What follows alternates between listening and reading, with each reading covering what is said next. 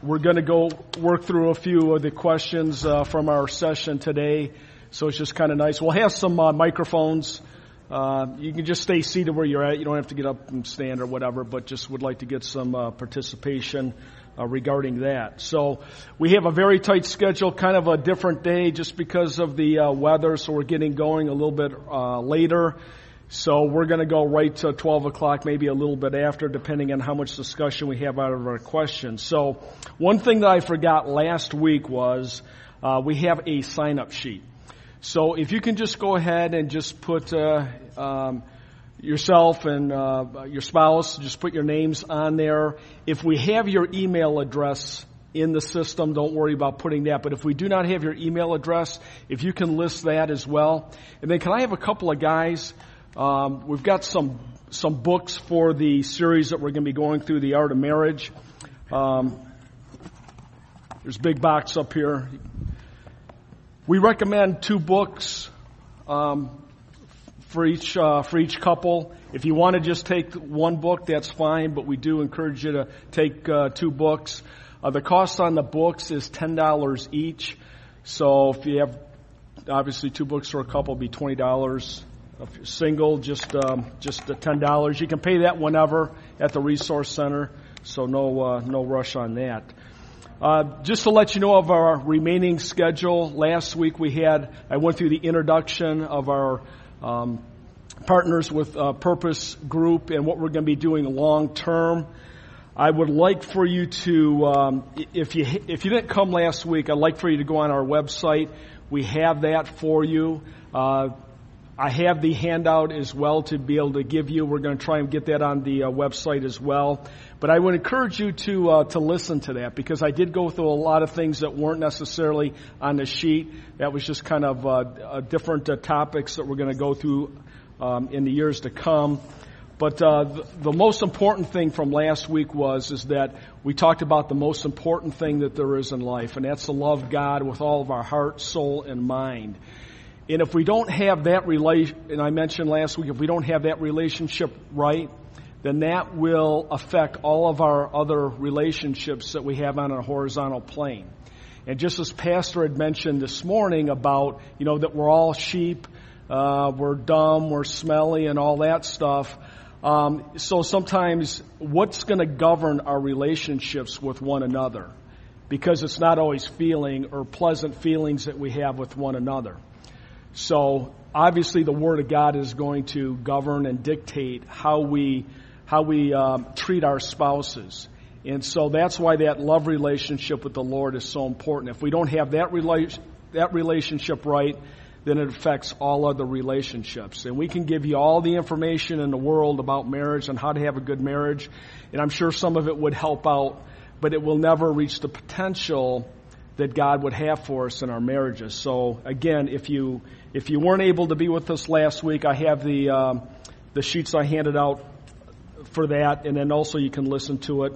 So I encourage you to be able to do that. Our remaining schedule is going to be, we're going to start The Art of Marriage. It's DVD led for 6 sessions. So we'll be meeting for the next 3 weeks. We're going to go through session 1 today. And then at the end of the month, we'll be at session 3. So in July, when we pick this thing back up, again, we're not meeting every week. We'll go through sessions 4 through 6. So that'll be our schedule for that.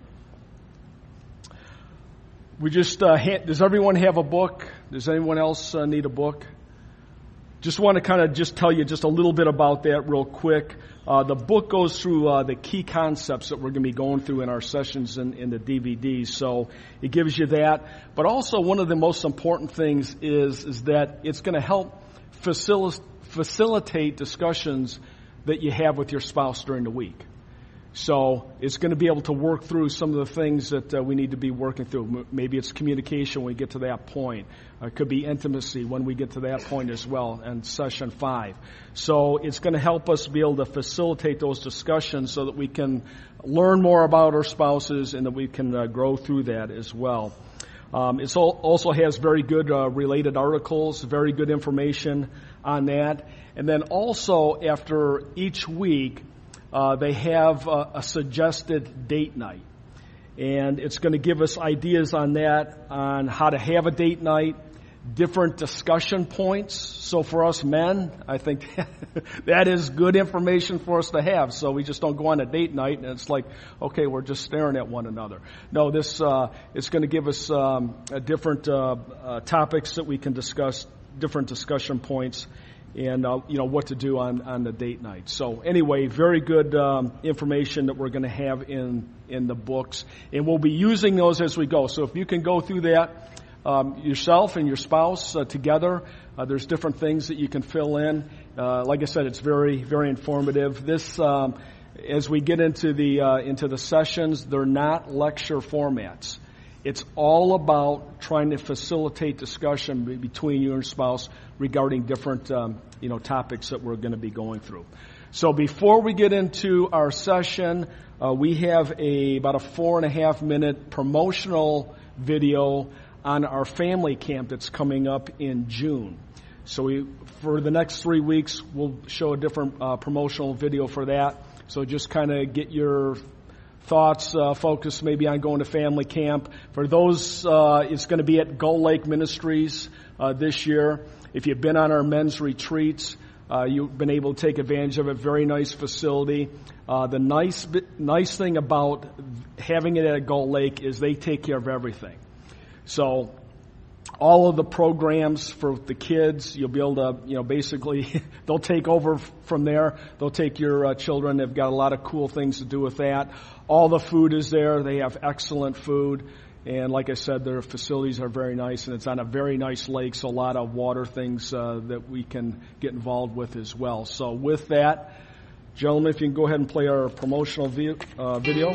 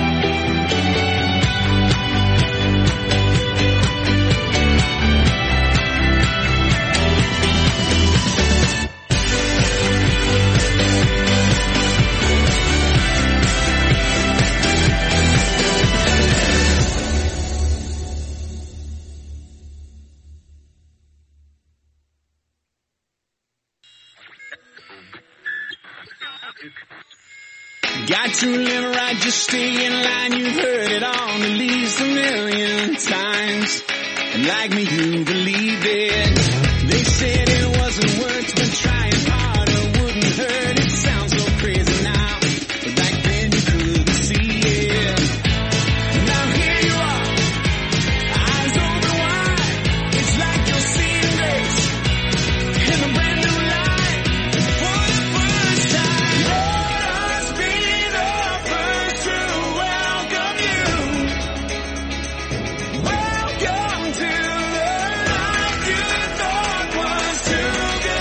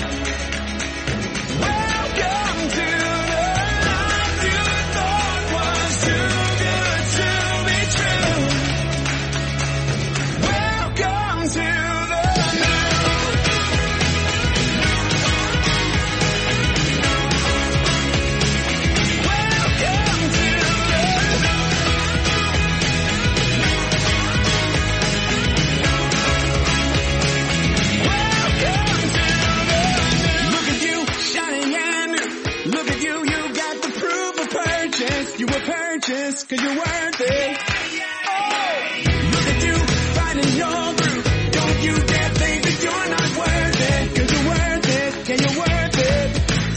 Oh, let us be the first to welcome you. Let me welcome you. Welcome to the life you thought was too good to be true. Too good to be true. Welcome to the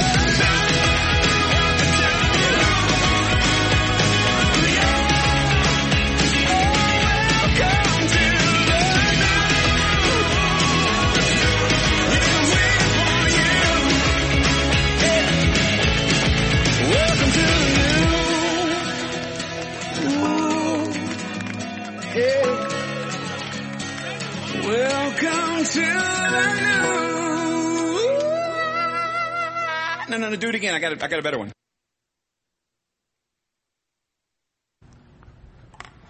Look pretty cool, huh? In fact, we got introduced to Gull Lake Ministries from Paul and Dave McMillan. Paul's one of our members here. And I listened to them for years talk about Gull Lake and how much they loved it. And really, they go every year, and they consider that their family vacation. So, I mean, that's their main vacation of the year. And so anyway, we started going with our men's retreats, and we had a great time. But they still go every year. They take the whole family, and they go to this week-long family retreat, and they can't say enough good about it. Their enthusiasm rubbed off on us. We checked it out, and it looks to be a lot of fun. So anyway, hopefully you can. We'll have more information on that and the cost in the coming weeks, and we'll have a sign-up sheet for that as well. So we're going to get going with our session, Love Happens. It runs roughly about 23 minutes. After that, my better half, Tracy's going to come up here. We're going to work through some discussion questions. We'll have a couple of fellows in the back with microphones. You can just stay seated, and we just want to basically kind of just get some conversation going with what the material that we're going to go over. But anyway, it's not a lecture format. You're going to see a lot of different speakers. They're going to be talking to the main topics regarding this. But I feel that this is a very good foundational series for us to go through. If you go back and take a look at what I handed out last week on the different areas that we want to try to drill down on, communication, intimacy, parenting, finances, different topics like that. It's going to kind of touch on a number of those through this series. And then what we'd like to do is later on after that is to be able to really take maybe one area such as like communication and getting to know your spouse and what kind of personality your spouse has and you have and that, and really be able to drill down in those areas. So this is just kind of laying a foundation for us.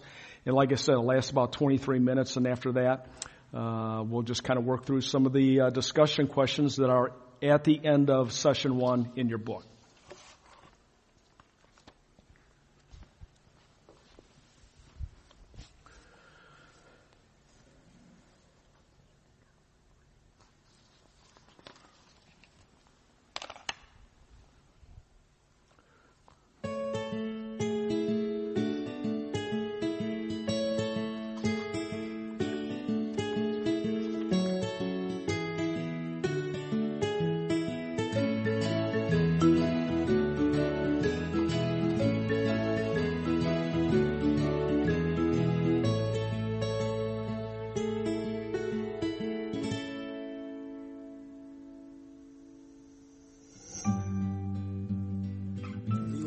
To a girl?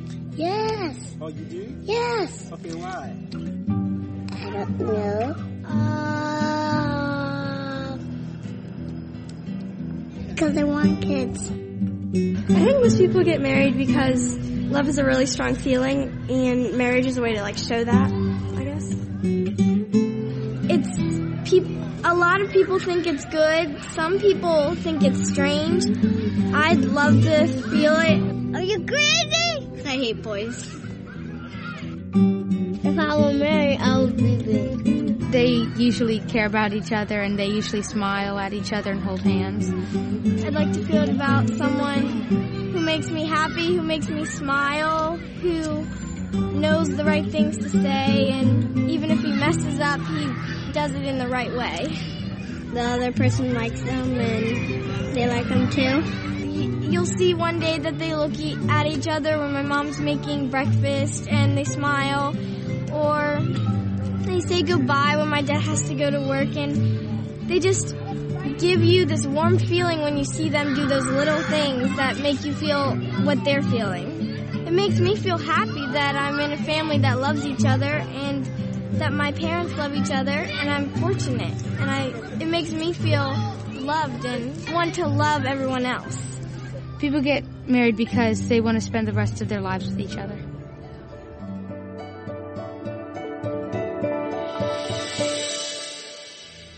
Marriage nowadays doesn't last a good 2 years. They say it's for love, but then they divorce like 5 years later. It's because it's lust and not love. Some people get married because they think it's going to fix them. Why would I personally get married?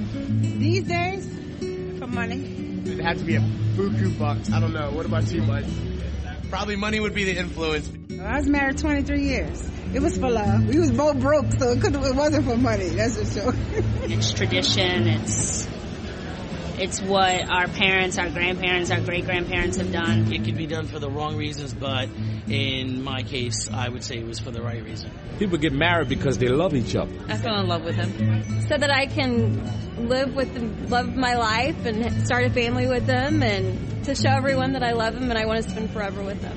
I think it's biblically driven also. A sense of a life partner, companionship for life. I found my best friend and found a woman that will do pretty much anything for me and stand by me no matter what. We've been married for 33 years, and we're still married right now. We still love each other. We became best of friends, and we became companions, and we also became partners, and we became one. I think when most couples get married, they really don't have any idea of the grandeur of marriage and what God's up to. Yeah, I think clueless is the operative word for where I was when I first got married. And I mean, the funny thing is I thought I was mature and discovered shortly thereafter that I was far from mature.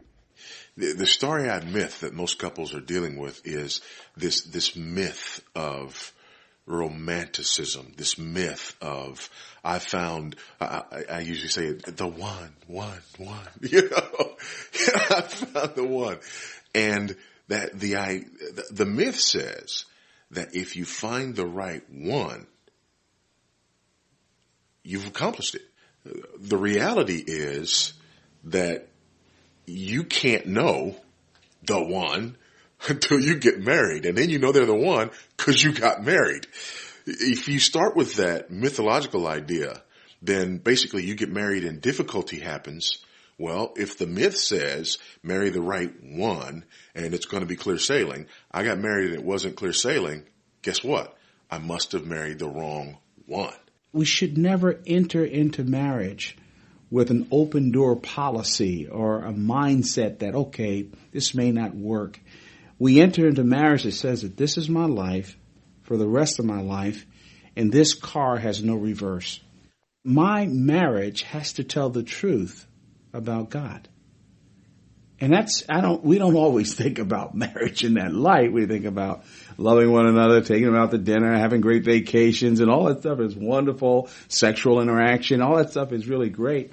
But the truth of the matter is the ultimate purpose of a marriage relationship in human history, frankly, is that my marriage is to reflect and to tell the truth about the God we're related to and whose image we bear. I think it starts with just recognizing that marriage is more than me. It's not something, it's not a device or an apparatus that God has given us that simply services ourself or simply meets our needs, but it exists for a bigger purpose, a more glorious purpose. And that's where we go back to Ephesians 5, and we're told in Ephesians 5 that it is a profound mystery that actually reflects the reality of Christ's love for the church. And so it's being in marriage with the reality that while what takes place in our marriage each and every day is significant, it's important, that there's something far more significant and important going on. There's a statement There's a testimony. There's a parable that's playing out that reveals something about God. That marriage is embedded in the culture as a gospel testimony that is always making statements. The only question is whether it's a good statement or a bad one.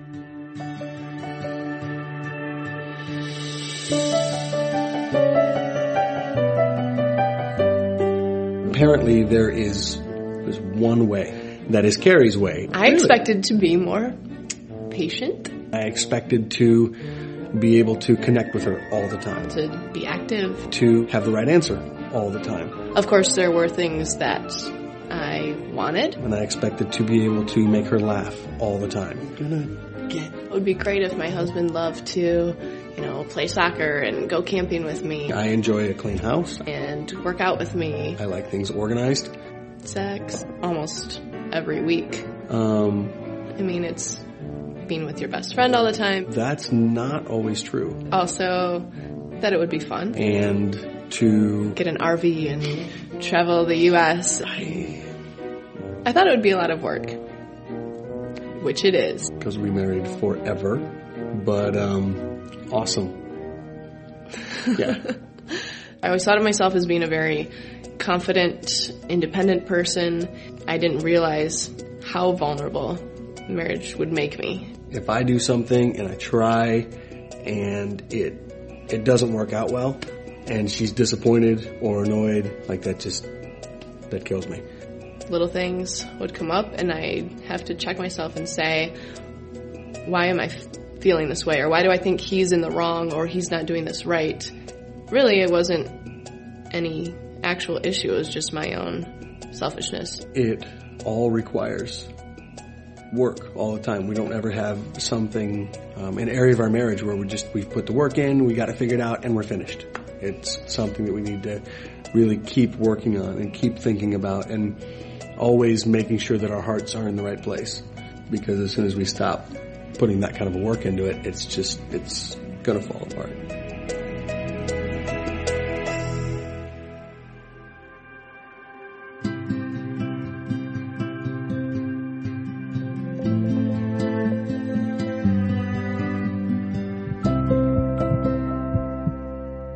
Pattern in creation. All right. 6 days. Let there be, then there was, it was good. Let there be, then there was, it was good. Let there be, then there was, it was good. We get used to that pattern. That pattern happens for 6 days. First time God says something is not good is when he looks at Adam. He says it's not good for man to be alone. Genesis 2:18 says, the Lord God said, it is not good for the man to be alone. I will make him a helper fit for him. And I just get this picture of God looking at Adam saying, that old boy ain't going to make it. Because God's a southerner. And then out of the ground, the Lord God formed every beast of the field and every bird of the heavens and brought them to the man to see what he would call them. And whatever the man called every living creature, that was its name. Now, that indicates an authority function that Adam had with regard to the animal kingdom, over which God had given him stewardship. Here you have, check it out, Adam's all by himself. He's a dude. He's male. Nothing looks like him. So God gives him this assignment of naming all these animals in the garden. And they come 2 by 2. And the Bible says whatever name Adam gave it, that was its name. Again, that exercise of dominion. God has given his image bearer the right to classify these animals. So he names them. He just rattles off this taxonomy. He's just naming these animals, classifying these animals. And in our own mind, we can see these animals coming up 2 by 2. You can see the hippopotamus and then the elephant and then the cheetah. There's a he-rabbit and a she-rabbit. There's a he-bear and a she-bear. There's Mrs. Hippo and Mr. Hippo. You're going to be a doe and you're going to be a buck. And you're going to be a hen, and you're going to be a rooster. And then you see the hyena as he comes. You see the small of the dog and the cat as they come. Maybe you're going to be a zebra, and you're going to be a zebret. I don't know. Now, I don't know if Adam was as slow as the average male is about some of these things, but I can imagine maybe after about 25 minutes or so, he started thinking, now, wait a minute. There's some significant differences between these two people. The plumbing ain't exactly the same thing. Adam may have been dense, But after you've named a few million animals and seen them come in pairs, he had to get the point. There was not found a helper fit for man, so then God caused a deep sleep to fall on Adam and took a rib from his side. And the rib that the Lord God had taken from the man, he made into a woman and brought her to the man. He sees a figure of something that doesn't look like a chimp. It doesn't look like, he's trying to figure out, it doesn't exactly look like me, but what I'm saying, I really love, I really like. When Adam says this at last is bone of my bones and flesh of my flesh, I think he's recognizing that she was taken out of him, but there's, I think, instinctively a longing for a reunion of that has been separated. And I think that's the early indication of sexual desire. He doesn't name her Eve. He says she shall be called Isha because she came out of Ish. In other words, he is distinguishing her from the rest of the animals. He says, this is now bone of my bone, flesh of my flesh. And that whole phrase there, that whole statement is Adam saying, this is different than the other stuff that I've named. She's one of me. He's ecstatic over this gift that God has finally given him. She hasn't done anything. It's just her very presence and seeing her, he knows that there's something special about her. He knows she is a gift from God. And so he's excited simply to receive the gift.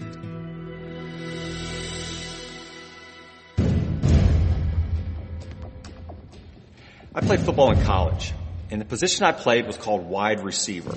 It's called wide receiver because it's the position that lines up wide on the outside of the field, away from all the big guys that are doing all the hitting in the middle of the field.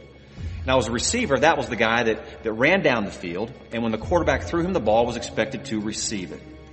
When I decided I wanted to play football, I had an older brother who was an All-American. He said, Jeff, there's more to it than just catching the ball in your hands. He said, if it was that easy, more of us would be making several $1 million a year doing it. He said, Jeff, as the ball's coming towards you, don't just receive it into your hands, but look it all the way into here.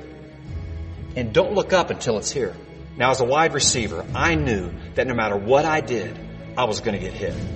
But there were guys on the field whose jobs was to rip my head off with one goal, to separate me from this ball. And there were situations where I remember I would go up for the ball, and I would look away and not look the ball all the way in, and those guys would nail me. And the ball would end up on the grass somewhere, on the turf. And I remember in those moments, I got up slowly and usually limped my way back to the huddle. But then there were the other moments, and these were the glorious moments, when I would go up for the football. I would see it coming toward me. I would concentrate, see that ball all the way in, and I would not look up until I knew I had it here. And then those guys would hit me.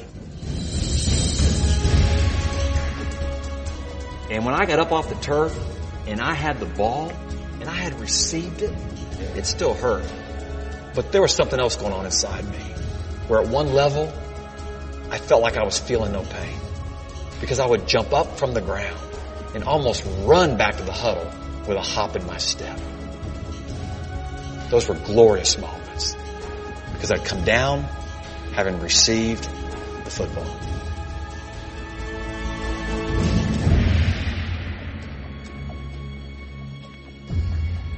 I've learned that being a wide receiver is a lot like being a wife receiver. I can't just accept my mate as a gift from God. I must choose to receive her all the way into here. I'm going to tell you, that's not always easy. There are defensive backs out there trying to keep me from coming down with this ball. There are forces working against my marriage all the time. And quite frankly, sometimes my wife coming toward me looks more like a porcupine than a pigskin. And I don't want to look her all the way into here. And she could say the same things. I've made a lot of mistakes in my marriage, but I'm going to tell you, when I get up from the pile and the ball is in here and I've looked her all the way in, regardless of our circumstances, it feels a whole lot different to me than if I get up and the ball's still laying on the turf. Receiving your spouse means that you don't merely just accept them and let them be. It means you literally embrace the God-given differences and uniquenesses that He's built into them and given to you as a gift. There's a moment in which, as my wife is walking down the aisle of that church, not only is there no other woman in the room, there is no one else in the room but her for that moment. As you stop and think, God, thank you for being good to me and giving me a woman like this. An emotion that is prompted consistently ever since. Easiest day in our marriage. We've been married for many, many, many, many years now. The easiest day was the wedding day. I mean, because you made the promises, you made the commitment, and you're all wonderful, and nothing's wrong, and everybody else's problems except us. Everybody would have to. But we have discovered that almost on a daily basis, receiving one another as God's gift is a choice. When there are hard times, when we disagree about things, or when there are financial challenges, or when you have children and they make bad choices and we disagree about how to deal with those choices, or when there's suffering and adversity, or when just all kinds of issues. I want to spend the money this way. She says, no, we don't need to spend it that way. I mean, at that point, I have to make choices. I resolve the conflict, but I got to remember that she's not my enemy, that's God's gift to me. How could Bill accept me? I wish we hadn't come back from vacation the day early. How could I accept myself? I wish I had not gone to work that morning. You wake up every day hoping it was an awful dream, and that it wasn't true. And you wake up the next day hoping it was an awful dream, and it wasn't true, for months and months and months.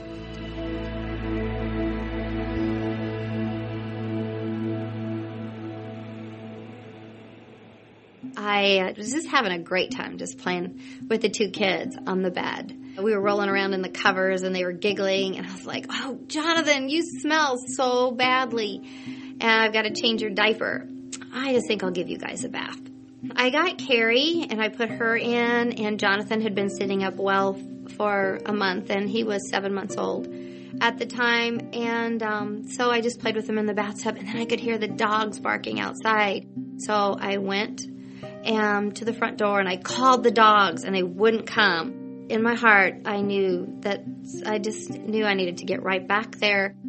I got an interruption in a meeting at work where a floor supervisor came into my meeting room and said, your wife's called, your son's drowned, you're supposed to go home right away. When you hear something like that, you can't possibly really believe that what you've heard is true. When I got to the driveway, there's the ambulance sitting out front and lights running, and I walk into the front room, and our 7-month-old son Jonathan's on the floor with the paramedics working on him and trying to revive him, and Pam praying over in the corner with a friend, and you're having that almost out-of-body experience where you're looking at something you think can't really possibly be true. When we got to the hospital, my best friend was the physician. And I remember him walking into the room and saying to us that we lost him, Jonathan's gone, and taking me over to the side and saying, Bill, when there's a death of a child as a result of the responsibility of one of the spouses, there's probably an 85% chance for a divorce. It was really hard to be 26 and have something happen like this that you don't expect to happen.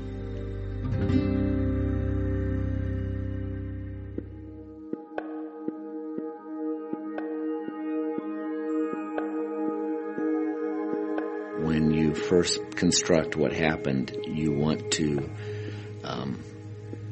wrench your fists at how could you do this? I had to come to grips with what was that going to be in our marriage.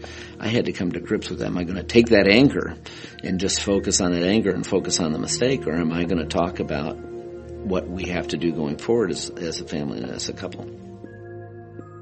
As we drove home and as I prayed, we got our 2-year-old. We sat on a piano bench together, weeping and crying. I held up the Bible and I said, this book is either true or it isn't. If it's true, we know God loves us and He has a wonderful plan for our life. And He's in control. God will not protect us from what He will perfect us through. that's where Christ makes a difference. Not only in forgiveness and receiving each other, because you know what? I was wrong to leave the bathtub. But we don't live perfect lives. I'm not a perfect person. I think of it as a choice that you can forgive each other and continue to work towards letting God have the freedom and the Holy Spirit to have freedom to work in your life, to make you into the person that He wants you to be. And He uses good things, and He uses really, really hard things too.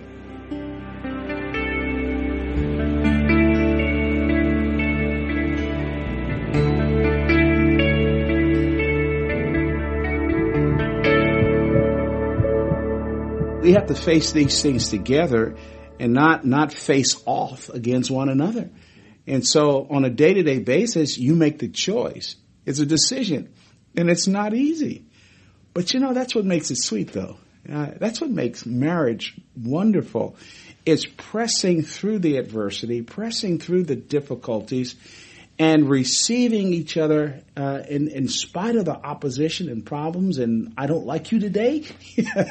I don't like what you said. I don't like how you acted. I don't like the decisions that you make. But I still choose not to run from you, but to run toward you and to get on our knees and turn toward God. And that's the reality of welcoming and choosing and receiving your mate as a gift from God.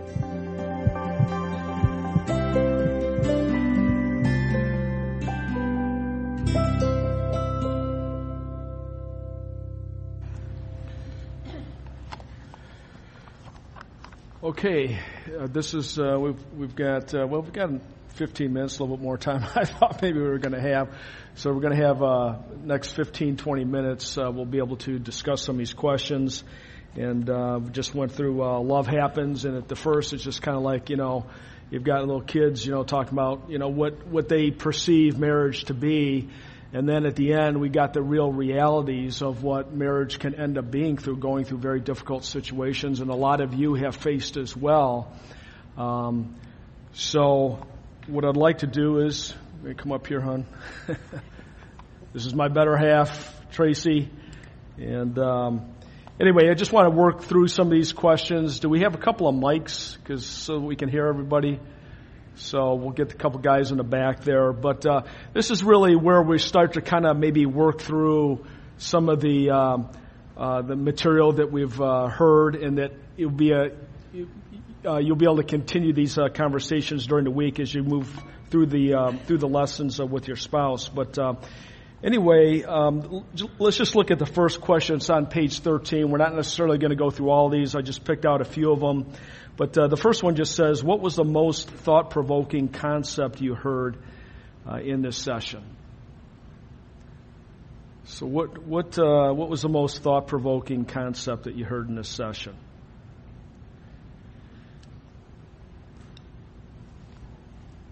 Carol? About the myth, about the one, and looking for the one, and feeling like if you don't find that one, that you're all messed up. But rather, the one is the one that you married. And I think our youth are so wrapped up in that myth of looking for the one. Yeah. Thanks, Carol.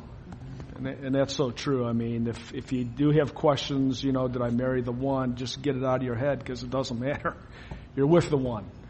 And it's what we do, the choices that we make on a daily basis. Any others? Any other thoughts? I'll go. Because there's always crickets. But this is just a very profound thing that I think we all know, but yet we don't always want to embrace. And that was a statement that was made: God will not protect us from what will perfect us. And a lot of times when we're going through something that's difficult, those days that, as they refer to, that I might love you, but I certainly don't like you right now. Because that's very true. If we're going to be transparent, we've all had those days, those times, those seasons. But the reality is, when you're going through something very difficult, that's most often when you learn, and you have to peel away the layers and the barriers that you want to put between you and whatever's bothering you. whether it be somebody at work or your spouse or a circumstance in your life, and then realizing that even those things are from God. And He has a reason for that. And there is a reason that you're going through that. And it's to draw you closer to Him and make you more like Him. And in a marriage situation, that's got to be mutual. You have to now begin to see everything dual. So in that respect, if it's my issue, I need to grow in it and become more Christ-like. But then how do I bless Him in that endeavor as well? How do I draw Him to be more like Christ in that? So sometimes going through those difficult things are the things that you need to make that next step of repentance and growth in faith and Christ-likeness. Any other thoughts? Okay, let's look at question 3. On the video, after mentioning some of the reasons that people marry, the point was made that ultimately marriage should tell the truth about God. Why is this important? So why is it important to tell the truth about God in our marriage? It's supposed to be interactive, y'all. Sometimes I know it's hard to, just see a DVD and to be able to answer all the questions. But yes. Being married and showing the truth of God is like seeing a couple living God's truth and wanting to be like that couple. So in a sense, it inspires you to be more godly and to serve the Lord more and to be more of a servant. My husband and I looked very, very much up to Peggy and Larry, and we aspire to be like them in our marriage. So. Okay. Thank you very much. Thank you. Any others?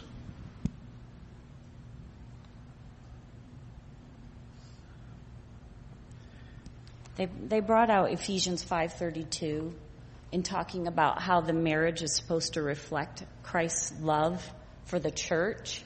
So when we are doing that, when my husband is loving me unconditionally on those days where he might love me but not like me, then those days don't happen, do they? They're very rare, and you all know that. Those of you who know me know those are very rare. Yeah. But when that's happening, that's reflecting the same kind of love that Christ has for us. And for those of us who come into contact with people outside of our Christian friends, etc., so in the world at large, whether they've ever met your husband or not, they usually know, especially ladies, if we're in conflict with our husband, because we tend to wear it, right?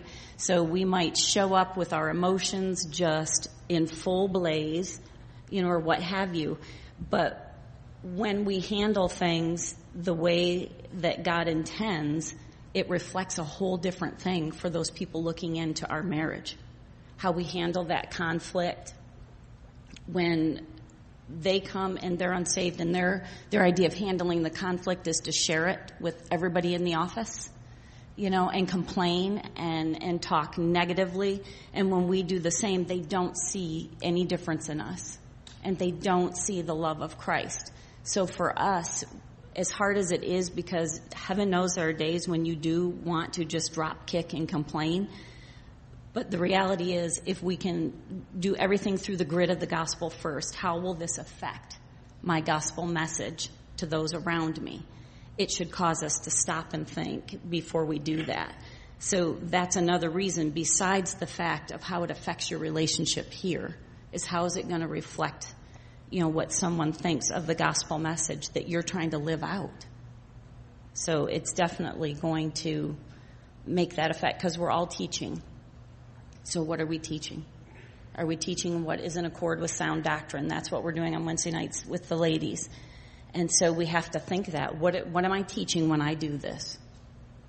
So if someone's looking, whether it be someone within your household or someone outside of your household, someone's always looking. So what am I teaching with my words, actions, attitudes, and where my heart is at? I'd like to go to, thanks, hon. I'd like to go to question 5 because I'd like to spend a little bit of time on this one because I certainly struggled in this area. And I think that, if we're all being honest, to some degree, we all struggled in this area. But on the video, a distinction is made between accepting your spouse and receiving your spouse. Describe the difference and explain why this is important in your relationship as husband and wife. So first of all, let's just talk about accepting your spouse. What basically is that? We don't have to spend a whole lot of time here, but just what's accepting your spouse.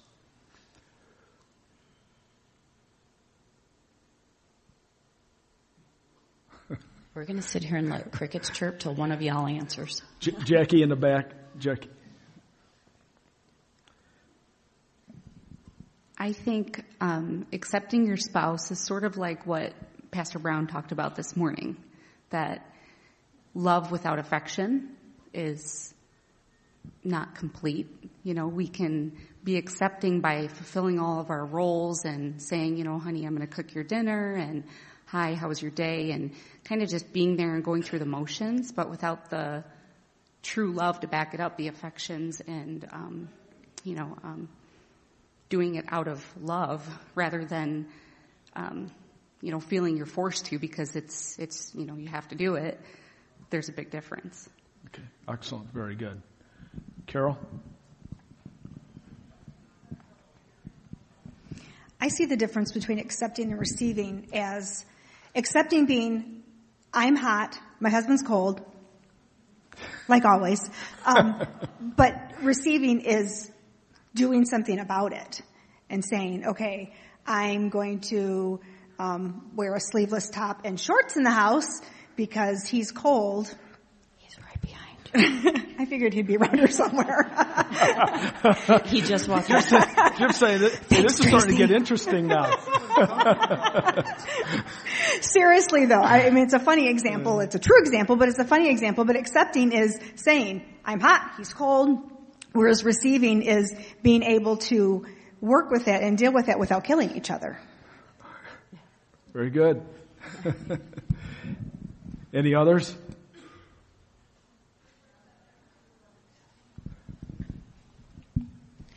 I think all of us growing up, when we think about marriage, we have all these ideas in our head and what we want from a spouse. And when we get married, it's a very happy day and you're all excited, and then the wedding's over and you go home and you don't like the way he doesn't pick up his clothes, or how there's a plate next to the sink but not in the sink, which doesn't make any sense to you. But you have to realize too that, this person you chose to marry, you have to accept that the way they are. Mm-hmm. You can't change someone in making them change. So you should receive them the way they are, and you can note your complaint, but as the Bible says, you'd rather live on a roof than be with a complaining spouse.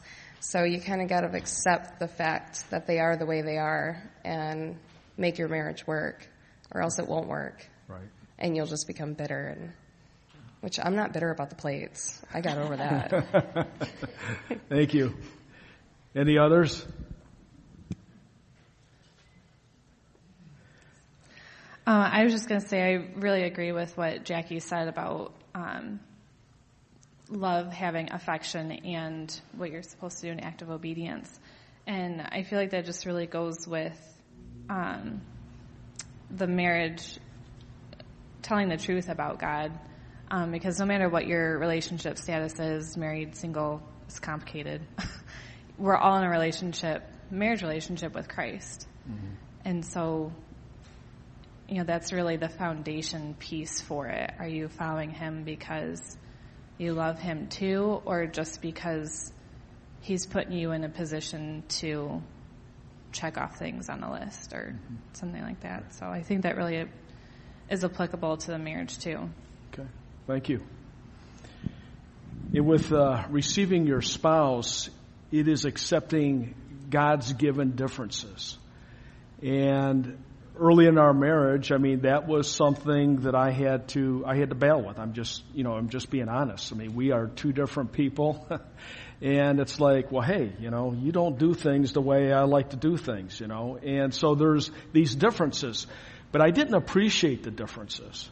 I didn't appreciate that my spouse is different than me and that God ordained that. And those differences are for my betterment. It completes me. It fills in the gaps. And when I started to look at our differences in that manner, it was a game changer for me. I began to accept the differences that we had and to appreciate them.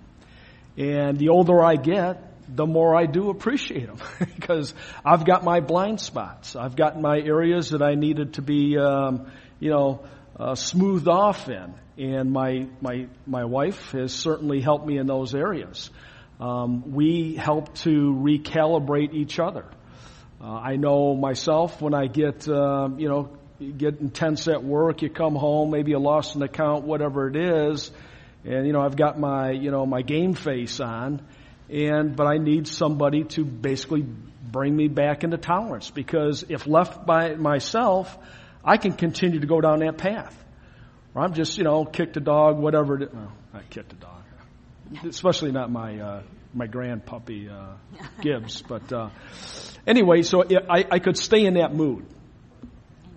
In my anger, but Tracy's able to help me in that area, and she's able to bring me back into tolerance, and I'm thankful for that, because sometimes when I get in this mode of anger mode, or just I'm a ticked off mode, it's not a good mode to be in. So certainly we help recalibrate each other, and my wife does fill in the big gaps that I have. So I'm very, very thankful for that.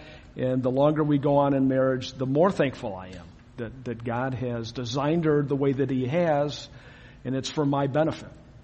So, like I said, it took me a while to kind of catch on to that. I'm not the brightest bulb in the box, but anyway. Any other thoughts that any of you have regarding that? With receiving your spouse, receiving the God-given differences that we have with one another? Real quick on that is because as ladies, we tend to, we can dwell. We're dwellers. We can get there and we can just, spiral down in it. And a lot of times, just as a practical application, when those differences are there between us and our spouse, sometimes they're good. Sometimes they can complement one another, help round out those rough edges. And then there are times where we've got our heels dug in. And whatever that difference is causing great angst and division in our marriage. Maybe it's a wound, maybe it's a hurt that was inflicted, etc. And so many times I have seen where we want to just dig in there, and that's our line in the sand. And we're going to now dwell and focus on that thing or whatever it is, instead of dwelling on what we should be. Dwelling on the Lord, dwelling on His Word, dwelling in prayer about our spouse. And not that we say, God, change them, but God, show me what I need to change so that I can be a better servant for you, Lord, first, and then to my spouse. And how do I now do that? And so when we dwell, we need to dwell on the right things, because otherwise it's going to quickly spiral, and it's going to continue in what we've affectionately referred to as the death spiral. It will be the death of your marriage if you stay there and dwell, because every time something happens, it picks at that little scab. You're going to go right back to that spot. And instead of being able to just dwell there, you need to be able to train your mind to say, Lord, this spouse is a gift. They're a gift from you. You don't make mistakes. So help me to now dwell on what is good. And I've challenged wives when we've sat down and talked through things. I want you to spend time and think of, if it's really bad, just one thing. But try to find 3 things about your husband every day. Even if it's just, he put the plate in the sink. Hallelujah, praise God. But find 3 things and be thankful for that. And go to God in prayer and thank Him for giving you that gift of a spouse and those things that he has gifted them with that day, whether it be, if you're stretching and reaching really hard and the best you can get is the plate went in the sink, still dwell there and praise God for that instead of dwelling on all the negative. You have to address your negative. You can't just leave it out there because it just continues to grow, but learn not to dwell on it. Learn to receive as a gift. Like they said, receive it all the way in as a gift. And then that way your focus, it changes your focus. Any others before we close here? Any other thoughts? Okay, well, very good. This will be our format moving forward. I just want to kind of mention that on pages 14 and 15 after the session, talks about date night ideas, date night discussion, and some other conversations that you can have with your spouse. And let me just say, we're working through these areas, okay? And maybe as Tracy just mentioned, maybe there are some scabs, maybe there are some wounds, okay? So it's not, let's pick the scab off here, okay? Maybe we need to let things heal, but we need to not view our spouse as the enemy. We want to be able to start to build new skills in our communication with one another and how we can work out our differences and how we can appreciate our differences that we have and be able to build on that. So I'd encourage you to go through session 1 in the book for this week, and then also we'll be doing session 2 called Love Fades. I believe that's what it is. Love Fades. So overcoming isolation. So we'll be doing that next week. So with that, I'll just go ahead and close this in prayer and we'll be dismissed. Father, we love you because you first loved us. We just thank you for the marriage that you have given each of us, Lord. Help us to be able to glorify you through that, Lord. We just thank you that that what Christ has done for us is our model in being able to live the gospel with each other, and help us always to remember that. We just thank you for the relationship that we can have with you, and you're constantly working in our lives to conform us more to Christ. I pray that our spouses might be able to see that. Help us to be the right spouse for each other. I just pray that as we work through these different concepts and material, Lord, that we might be able to communicate them effectively to our spouses. And I just pray, Lord, that we will be able to grow through this process. I just thank you for all that were able to come today. I just pray that you'll give everyone a safe journey home and bring them back safely next week. In Christ's name we pray. Amen.